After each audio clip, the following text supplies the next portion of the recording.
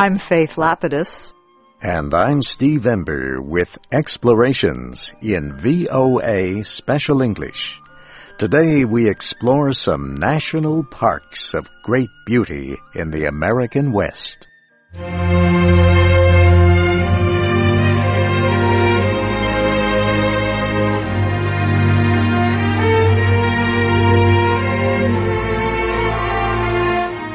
Millions of people from all over the world visit the state of Utah every year.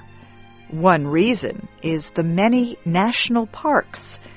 These are areas of great natural beauty that are protected by the United States government. More than 350 national parks can be found in the United States. Today, we will visit 4 of them, all in the state of Utah. These parks include huge colored rock formations, rivers, waterfalls, beautiful trees, other plants, and many different kinds of wild animals. The first area we will visit is Arches National Park, near the town of Moab in eastern Utah. Experts say this park has the greatest number of arches of any similar geographic area in the world. Arches are formations that look like half a circle above an opening or hole in a rock. Arches can also appear as curved bridges between 2 large rocks. Scientists say the area began forming almost 2,000 million years ago. As time passed, the area filled with material left by rivers. Other rocks buried the area. Then, great pressure deep in the earth created huge mountains. A soft rock called sandstone began moving under this pressure. The sandstone moved upwards when it met other, harder rocks. These sandstone structures continued to grow for about 150 million years. Arches developed from thin rock walls. They resulted when pieces of sandstone fell away from the formations. Scientists say water is the most important element in creating arches. Water destroys the chemicals that keep rock particles together. The rock breaks as the water freezes and expands. Then the wind blows away the loose rock particles. Scientists say that most arches seen today developed within the past million years, but they say the land formation continues to change slowly over time. New arches form, older ones fall away. The National Park Service has counted more than 2,000 arches in Arches National Park. The smallest of these is an opening of less than 1 meter. The longest measures more than 93 meters. The rock formations in Arches National Park are mostly a deep red color.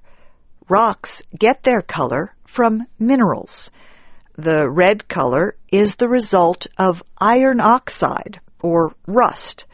Scientists say the presence of iron in the rock shows that the weather was hot and dry when the rock was first formed.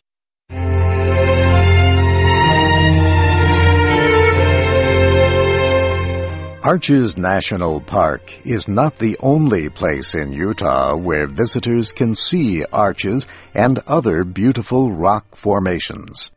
They are also found in the nearby national park named Canyonlands.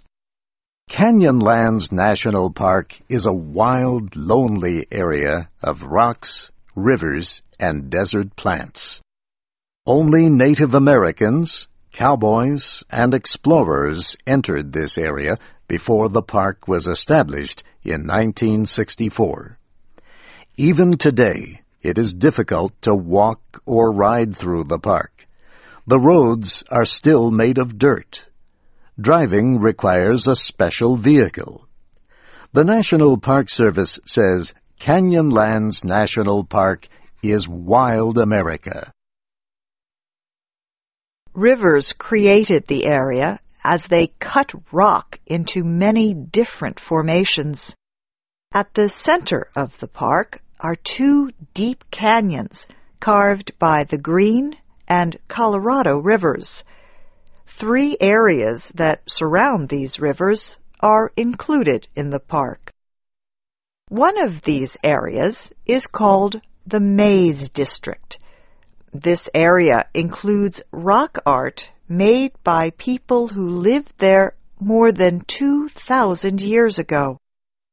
Yet many people today cannot see the Maze District because it is so difficult to reach. The area is one of the loneliest and wildest in the United States. Another area of the park is called the Needles. It includes long, thin, red and white rocks that reach high into the air like fingers on a hand. A good way to see all the areas of Canyonlands National Park is to fly over it. A 1-hour trip in a small airplane makes it possible to see the park's red rocks, arches, and flat areas where ancient Indian people once lived. From high in the air, visitors can see the third area of the park, a high, broad, flat rock known as the Island in the Sky. The island was formed between the 2 rivers. Another interesting formation is called the Upheaval Dome. This is a huge hole about 450 meters deep and 1.5 kilometers wide. It is considered to be the most unusual geologic structure in the area.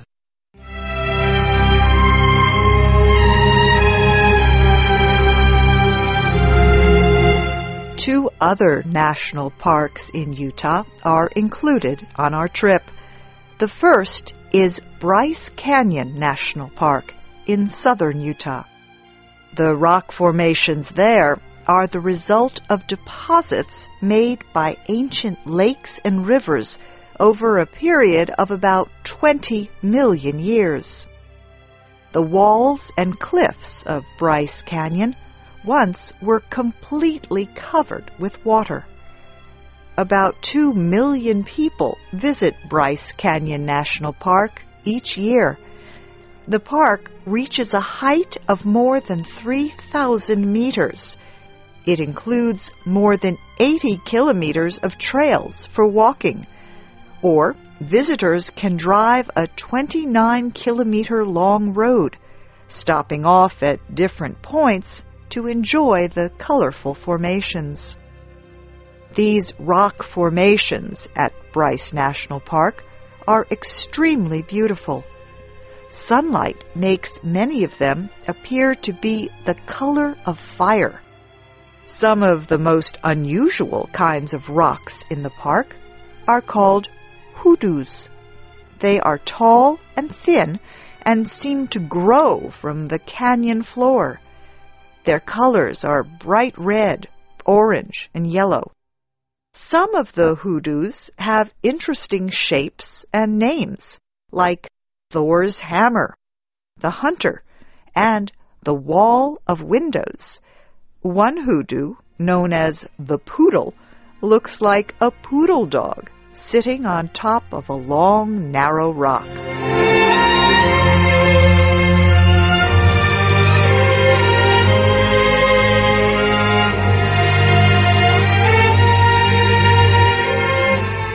The fourth and final park we will visit today is Zion National Park. It is not far from Bryce, but it is very different. About 3 million people visit the park each year. Zion National Park is an area of huge rocks that were cut through by a river. The area is really a desert, receiving only about 35 centimeters of rain a year. Visitors to Zion National Park are surprised by the huge mountain structures of red, pink, and white. Driving is restricted in much of the park. Instead, visitors travel in small buses that take them to areas where they can walk on paths into the wild areas. One easy walk is almost 2 kilometers. It takes hikers to a clear pool of water and waterfalls. One of the more difficult walks is an 8-kilometer hike that is not for anyone afraid of high places. That is because the path ends at the top of a rock high above Zion Canyon. Another hike is a 22-kilometer walk that ends at an unusual rock formation. Experts say it could be the world's largest freestanding arch.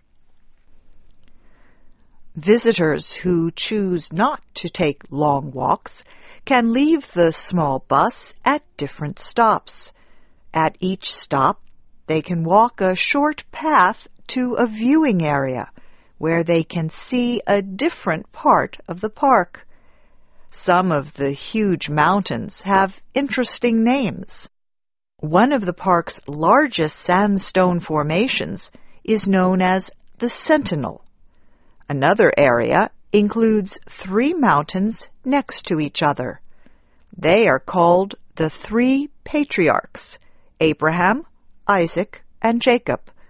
They were given the names by a visiting Christian church leader in 1916.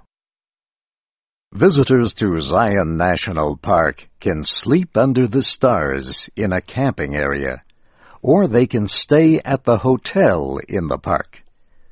Many people stay in the nearby town of Springdale and travel into the park each day. Of course, visiting these parks includes time to watch local wildlife. Visitors can see all kinds of birds, deer, foxes, and even mountain lions, elk, moose, and bears. But they must be careful not to get too close. Many wild animals can be dangerous if they feel threatened. Most people who visit America's national parks bring a camera and take many pictures. They want to enjoy again and again the natural beauty of the rocks, plants, and wild animals. But many who have seen the parks we have described today say that such pictures cannot really capture the huge, beautiful areas of land. These visitors say that they will never forget the beauty of the 4 national parks in Utah.